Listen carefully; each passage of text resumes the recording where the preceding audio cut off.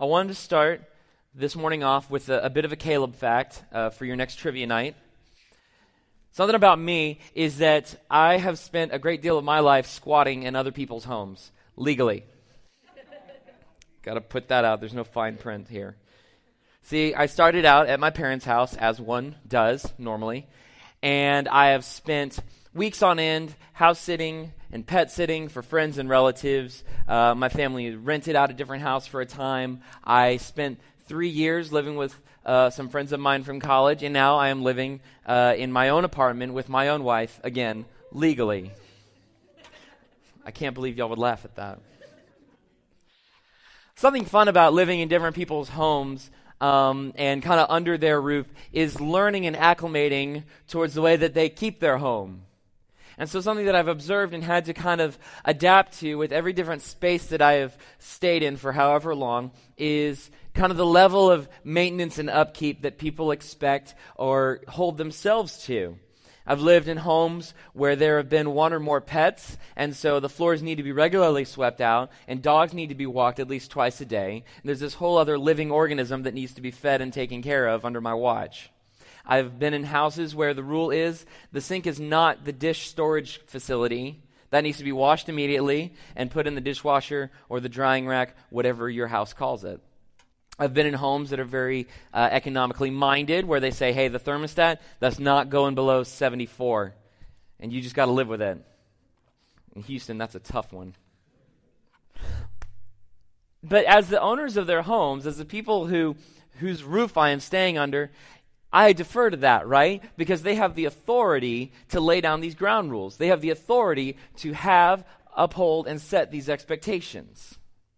And something that's been interesting to me by living according to these expectations and learning how people choose to exercise their authority is what it says about their priorities.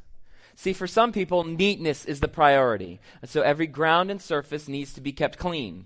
For some people, economy is their priority. So the gas bill, the water bill, the electric bill, that's got to stay low. So you have to be very sparing with your usage. Be thrifty. Some people, it's a certain mood or ambiance that we just kind of have to maintain. Put the cushions where they belong, right? It all communicates their priorities. And it's something that you even see in like parenting, right? I'm not a parent, but I've known many parents, two especially. And that wasn't a joke. You hear in different parents, they have different priorities and different things that they want to uphold for their children. Some kids have to wake up at a certain hour. Some kids have to go to bed at a certain hour. Kids have different permissions and restrictions and rules to follow. I, for one, was not allowed to watch Scooby-Doo or the Power Rangers, but I was allowed to play Pokemon. And so if that logic doesn't make sense to you, my dad's back there. You can ask him all about it. I've yet to get an answer. But the thing that we need to understand about this is that these are not standards that people are living up to. It's not that parents or people who in their homes have different standards that are higher or lower than each other. It's priorities. It communicates what's important to you in your home, in your life, in your family.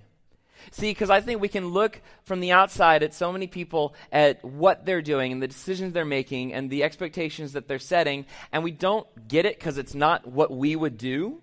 And we get very confused about the what. What are they doing? What are they deciding to do?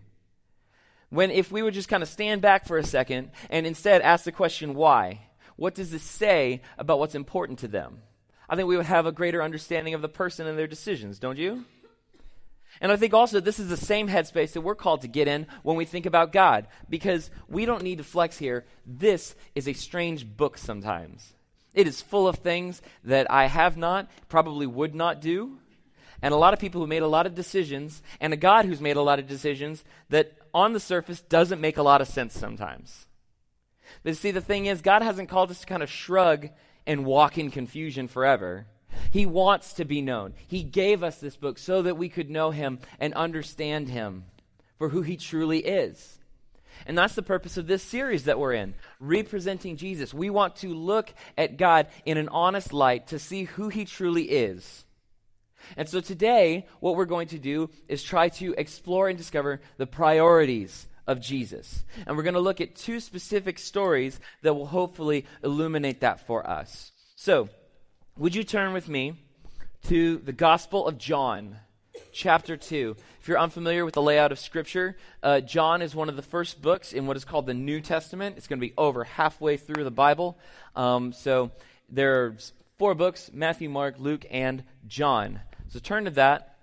A little background while you're flipping is that John is the 4th of these 4 books that are known as Gospels. And the Gospels are an account of the life and ministry of Jesus while he was on this earth.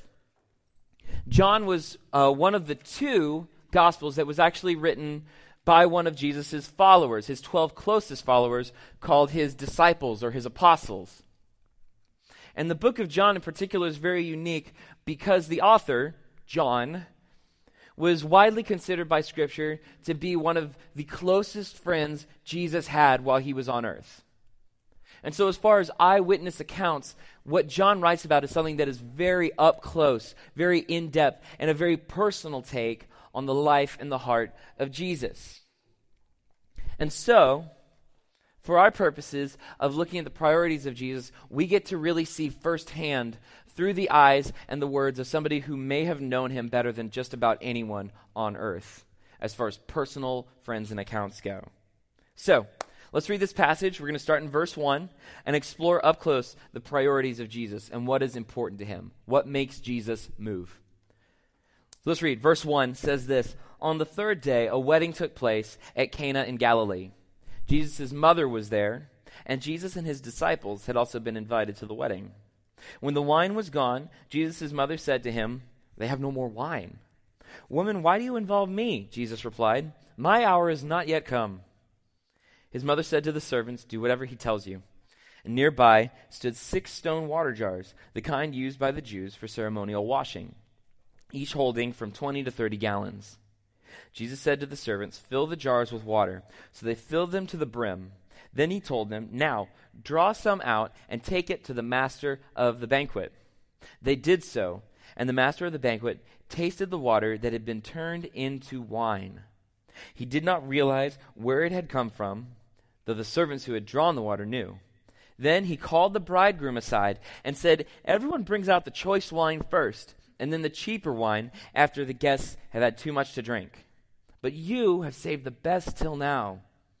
What Jesus did here in Cana of Galilee was the first of the signs through which he revealed his glory, and his disciples believed in him. Okay, so there's a lot in this passage.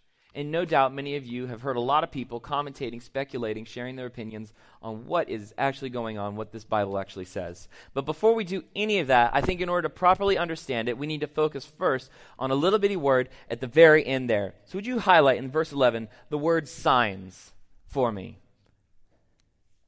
It says this is the first of the signs through which he revealed his glory.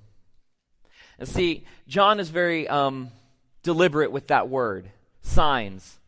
Because in the New Testament, he often uses the word signs to refer to this other word that we know, miracles.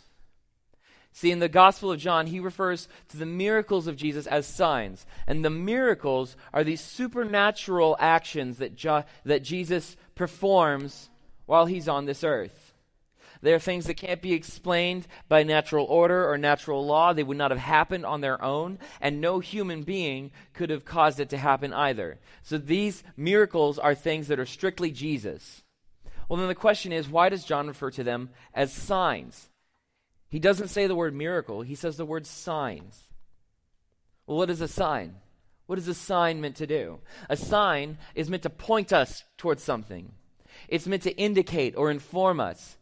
Stop, one way, yield. You missed your exit. These are what signs do for us. They direct our attention towards something and tell us that we should pay attention to this. And so, something for us to understand about Jesus' miracles, which, by the way, were not allegory. They weren't poetic license or some metaphor or something Jesus talked about doing. He literally did them. There is historic account Jesus performed these miracles. But if they are signs, then what we need to ask ourselves is, what is this sign pointing my attention towards? What is it alerting me to or informing me of? You see, we can get, again, so bogged down by the what. What is Jesus doing? Is he turning it to wine? Is it just grape juice? We don't know. We weren't invited to this wedding. But Jesus is saying, no, pay attention to the why. Why did I do this? So as we read on, let's have that question in our heads. Why? What is this sign pointing me towards? A little context on this scenario here. First century weddings were kind of different than yours or mine or just weddings in the modern day, in that first century weddings would typically last about a week long. A week-long wedding reception. Can you imagine the food bill? Tip everybody. And yeah, that's true. The hosts of the wedding, the bridegroom and his family, were responsible for supplying food and drink for this entire occasion, for the whole week. And so, according to Scripture, we're probably about halfway through. We're probably about day 3 of this wedding right now. When the wine runs out, party foul. But it's a little further, it's a little deeper than that, because the bridegroom is responsible for bringing the wine, because in this time, in this culture, wine was symbolic of plentiful, of blessing, of celebration and joy. So by supplying the wine, the bridegroom is saying, come, drink of this, and share in my gladness over this happy occasion. But now we're in a bit of a problem where the symbol of gladness has run out halfway through. This is not good symbolism to start out a marriage. And so what we have here is what is at best a major social faux pas, and what is at worst a terrible omen that the gladness and celebration and supply will run out of somebody's marriage. And not only that, but there's a big stigma now on these people who failed to supply for the entire wedding feast. So the family would be socially stigmatized. This married couple is now beginning their life together kind of in despondency and disgrace. So there's a lot more risk than suddenly it becoming a dry wedding. Is that now somebody is risking shame, they're risking ill omen on their life and on their marriage. And Mary, mother of Jesus, who was probably, based on like her knowledge of what's going on and her involvement in commanding servants, would probably had something to do with helping stock up this wedding or serving the bridegroom's family. She notices the situation, and she goes and she makes passive suggestion to her son, conveniently the Messiah, in a way that only a mother could, right? She says, hey, Jesus, they're all out of wine. Would be nice if somebody here was the Son of God and could do something about that. Just saying. And Jesus' response is classic son talk as well. Saying, woman, why are you involving me? Why are you making this my problem? I'm sure there are plenty sons of the room who've probably spoken this way, maybe a bit less righteously to their mothers as well. It's okay. There's grace for that. But look at what he says here when he says, why do you involve me? Jesus says, my hour has not yet come. Would you highlight that in verse 4? My hour has not yet come. See, what Jesus is saying here is, Mom, this is not what I came to earth for. And it's not yet time for me to present myself to the world. The hour of me going public with my identity and my mission, it's not this. But Mary knows her son. She trusts in his heart, and she knows that he will not just stand by and ignore somebody in need. And so she tells the servants, look, just do what he tells you to do. And Jesus has them take these 6 jars that are meant for ritual cleansing and has them filled to the brim with water. And then they bring a cup of that water to the master of the banquet. This is basically kind of the MC or the master of ceremonies for this week-long reception.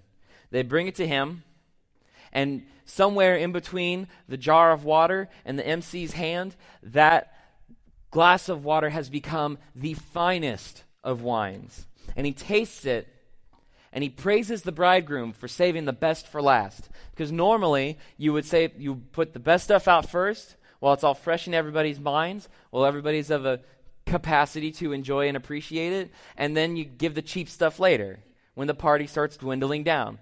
People start going home. But he's saying, no, you've saved the very best for last. This is better than anything that came before it. And so Jesus' clandestine miracle here has surpassed even the greatest that the bridegroom or anybody at that party had to offer. showing to a very select few a glimpse into what he is capable of. Jesus here is moving the natural world and expressing authority over creation. It's the very first miracle that Jesus performed, and highlight this, through which he revealed his glory. Even if just to a few, he's revealing an idea of who he is. But why? What is this sign pointing us to? Well, one reason is that Jesus is pointing to why he came to earth in the first place. He's alluding to a private few, his mother, his disciples, the servants, of the nature of his mission here on earth. Because by keeping the wedding feast supplied, he's saying, look, I will be sufficient where you lack. By doing so, he's rescuing these newlyweds and their families from shame and dismay, which is what Jesus is going to do later in life. And by using waters that are intended for ritual cleansing, Jesus is showing, I'm going to wipe off the filth of this world from you and the sin that clings so closely, so that you do not have to be ashamed to stand in the presence of God. And in bringing the finest wine and being the provider of the wine, where this other bridegroom had fallen short, he's saying, I am the true and perfect bridegroom for all of humanity. And I invite you to partake in this cup of the greatest joy that will never, ever run out. I keep this stocked for all of eternity. See, Jesus is showing he has authority over the natural world to show supernatural care for the ones that he loves. So what moves Jesus? What makes Jesus move? The first thing is this, is that Jesus moves for our good. Jesus moves for our good. To show his steadfast love and kindness to those that he cares about. Because even though this was nowhere near the true purpose of his mission, Jesus showed that he was not above lending his help to those in need and rescuing people from shame. And in doing so, he's giving an early glimpse of why he came to earth and who he truly is. Jesus moves for our good. So the next story we're going to look at, you kind of just jump 2 verses ahead to verse 13.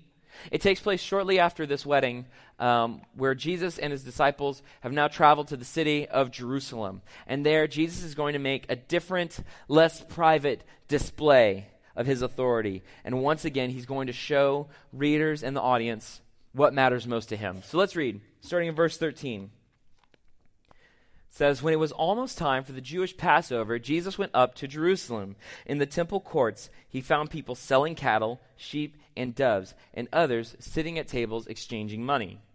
So he made a whip out of cords, escalated, and drove all from the temple courts, both sheep and cattle. He scattered the coins of the money changers and overturned their tables. And to those who sold doves, he said, get these out of here. Stop turning my Father's house into a market. His disciples remembered that it is written, zeal for your house will consume me. The Jews then responded to him, what sign can you show us to prove your authority to do all this? And Jesus answered them, destroy this temple, and I will raise it again in 3 days. And they replied, it has taken 46 years to build this temple, and you're going to raise it in 3 days? But the temple he had spoken of was his body. After he was raised from the dead, his disciples recalled what he had said. Then they believed the scripture and the words that Jesus had spoken. So, bit of a strange scene again. Now, nothing supernatural per se is happening here. There's no shifting of the weather or anything like that. But now we find a very different Jesus than all of our paintings and movies have kind of told us about. It's this Jesus who comes into the temple packing heat, bringing a whip in and corralling animals and literally overturning tables. I don't know about you, but I kind of grew up around this idea of Jesus where he kind of just levitates 4 inches off the ground. The most aggressive gesture he'll do is like this. And he kind of always speaks in this like hushed baritone of like, don't do this, my child. And that's about it. That's the idea of Jesus that a lot of us kind of carry with us. This sort of passive, transcendent, above it all Jesus. But no, now he's getting angry over something and moving people. And again, we see this very familiar word here. It's the word signs. So again, we need to ask ourselves, what's Jesus pointing to? What's the sign here? Well, see, the thing is, Jesus and his disciples traveled to Jerusalem to observe Passover. Highlight that. Highlight Jewish Passover. You see, Jewish Passover was probably the largest holy day or religious holiday for people at the time, for Jews and Gentiles alike. It was a day to commemorate God rescuing his people from slavery, leading them through the wilderness, and delivering them into a home that he had promised and prepared for them. And so the city of Jerusalem, particularly the temple, would be teeming with people, both Jew and Gentile, who have made a long pilgrimage to participate in the holiday and make their offerings and worship to God. So when Jesus arrives, he finds people have set up shop in the temple, selling the animals that people need in order to make their sacrifices. These necessities to worship are now being peddled off inside the temple. And he's enraged, and he wrecks shop and runs them out, accusing them of defiling God's house. And in this moment, he's once again displaying a different kind of authority. This time, Jesus is showing that he has the authority to speak and act on behalf of the Father's will. His indignation is showing that he has the divine authority to say when people are doing something that is out of line and out of step with God's heart. And when he's challenged on it, people ask for a sign. Highlight that word again, sign. And we need to consider what the sign is pointing towards. Well, to understand why the story is the way it is, we also need to kind of understand that the English translation doesn't always give us the full picture. You see, the thing is, Jesus is not like randomly showing up and ransacking like a church bookstore or coffee shop, you know? I know many of us have like probably attended and visited churches that have those, and I don't know about you, I, as a child, didn't understand the story and kind of questioned the morality. I was like, should we be selling things at church? Is somebody going to break the stuff? Like, is he going to topple the shelves? That's not what he's talking about here. Church bookstores are not evil in concept. The problem here is that these vendors aren't just selling different translations of the Bible. They're selling necessities to worship God. They are profiteering off of other people's need to make offering to their Lord. And so they've become these kind of middlemen in between the people and God. And it's particular here because Jesus, it says, to those who sold doves, he said, get these out of here. Because there's different kind of hierarchies to the offerings that were made back then. If you couldn't afford a sheep or a bull or a goat, they had kind of the poor people's offering, which would be flour or doves or a pigeon. And these people are now selling and extorting the prices even on those who are poor. So Jesus is mad because the vulnerable are being taken advantage of here. That these people have tried to become middlemen in between the vulnerable and the abused and the manipulated for them to get to God. It would be as though somebody went into your house and set up like this big mall kiosk in between you and your spouse or your parents and said, hey, if you ever want to speak to them again, you have to buy my overpriced cologne and like spray it on. Otherwise, you're not allowed to talk to your husband, your wife, your parents, or whatever. And so it's bizarre, it's strange, but they're now gaming the system to turn God's worship towards their benefit. But there's a second thing that's sparking Jesus' actions here. Verse 14, highlight the phrase, in the temple courts. In the temple courts. We actually have a map of what the temple would look like at the time, or just an image of it. This is kind of the layout of the temple. And you can see kind of this outer perimeter, this large courtyard area. This would be what he's referring to as in the temple courts. But it also, in that time, went by a different name. It was often referred to as the court of the Gentiles, because this was the only place in the temple that non-Jewish people were allowed to enter and to offer their worship to God. If they went past a certain dividing line, they would actually be under penalty of death. Like, that was how risky and serious it was. So they were only allowed in the court of the Gentiles, but now the court of the Gentiles is occupied by all these people selling all these animals.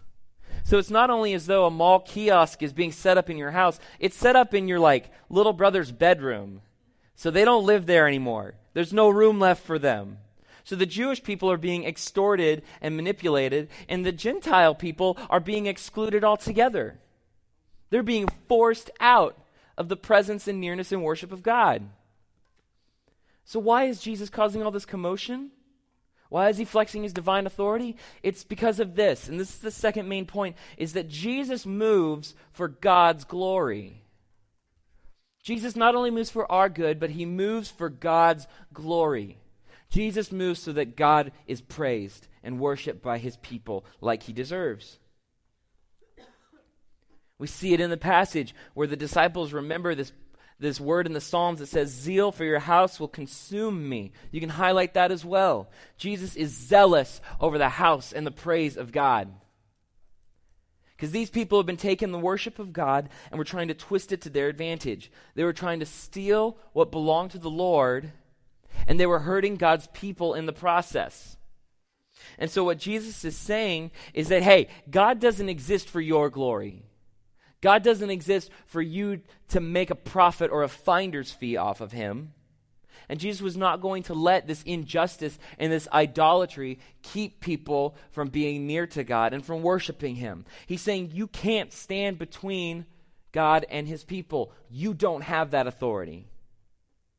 And so in doing so, he is once again, as a sign, pointing towards his ultimate goal, which is to break down every barrier that would stand between God and man.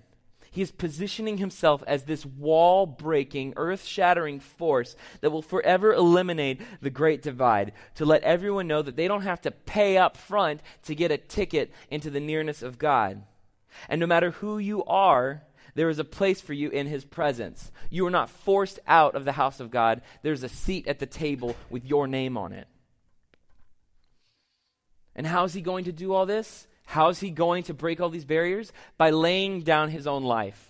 By being the one who stands in the gap and laying it down so that anybody who places their faith in him has free, unlimited, everlasting access to the Father.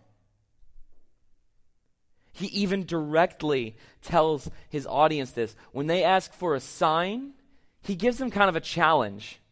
You can highlight this. He says, destroy this temple, and I will raise it up in 3 days. He says, you want a sign? You want to test my authority? How about you kill me? Which is, again, escalation. He's saying, why don't you kill me and destroy me? The temple I'm talking about is my own body, and I'm going to raise it up again in 3 days. You see, Jesus is saying, not only am I the greater bridegroom, I'm the greater temple. Because you're going to be able to get closer to God through me than you ever could through this building. And the very fact that he came to earth shows that. It is God bringing himself towards us when we could not sufficiently bring ourselves towards him. And as he alludes to his great mission, he's guaranteeing, hey, if you kill me, if you destroy this temple, I'm raising it back up. Not only am I going to exercise authority over all sin and condemnation, but I'm going to show that I have authority over death itself to raise my life back up if you were dare destroy me. You're only getting me closer to accomplishing my mission here. And why would Jesus do all this? Why would Jesus go to such lengths? What does this say about what's important to him? It's to show what truly matters to him is God's glory and your rescue and my rescue. See, what Jesus did here for these people in the first century Jerusalem, he's done for you and me through his finished work on the cross and in the empty grave. Because through dying and rising again, he has canceled the debt and made up for the deficit due to our sin and our shortcomings, so that we are not put to shame. And when our lives had led us far from God and left us stained from this world through the things that we have done or the things that have been done to us, he has worked in ways that we never could to cleanse us, to forgive us, to lift us up from all of that. So that now we are looked upon not as these filthy, unworthy messes, but we're looked upon with steadfast love, faithful to the end. And he has torn down every dividing wall between us and the Father, so that nothing and no one can stand in between us. Nothing can overdo or outdo what Jesus has accomplished, because now Jesus is the one who stands in between, and he is linking both sides together through his sacrifice for us. uniting us through faith in him and his faithfulness towards us. Where we were lacking, his grace is sufficient, and he offers us this cup of everlasting joy that we can come and know our God and worship our God and know that this joy, this life is never running dry. It's never going away. And now, as children of God and followers of Jesus, as the Christ-like ones on this earth, we are called to trust in his authority and to follow his priorities.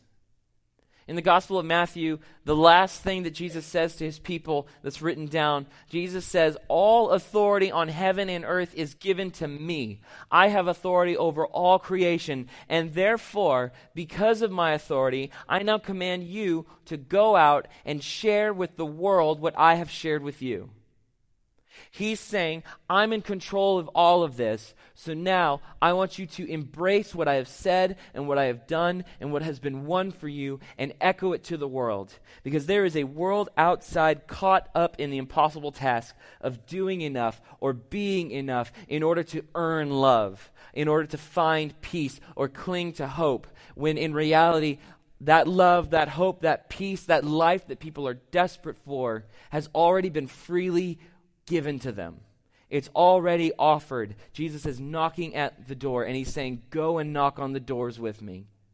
Go and love people with me. Echo this to the world.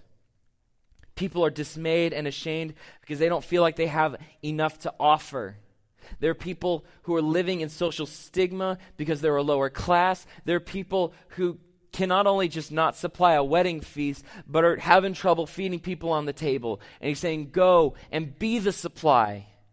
Go and be my provision for them. There are people who are shut out spiritually and literally and physically because they are not part of the in-group of whatever society they're living in. There are people who are made to feel less than because they can't measure up to someone else's man-made standards. And Jesus is saying, look, go and tell the world, I've toppled that economy down. I've knocked over all these things that people are trying to say and do to divide and to push down and to oppress and manipulate a world that is starving for the gospel. And he's calling us, go be a sign that points towards the gospel. See, even inside of Christianity, we find ourselves going round and round over the what. What is going on in this book? What is the right assessment of it? And Jesus is saying, ask yourself why I did these things. Ask me why I did these things.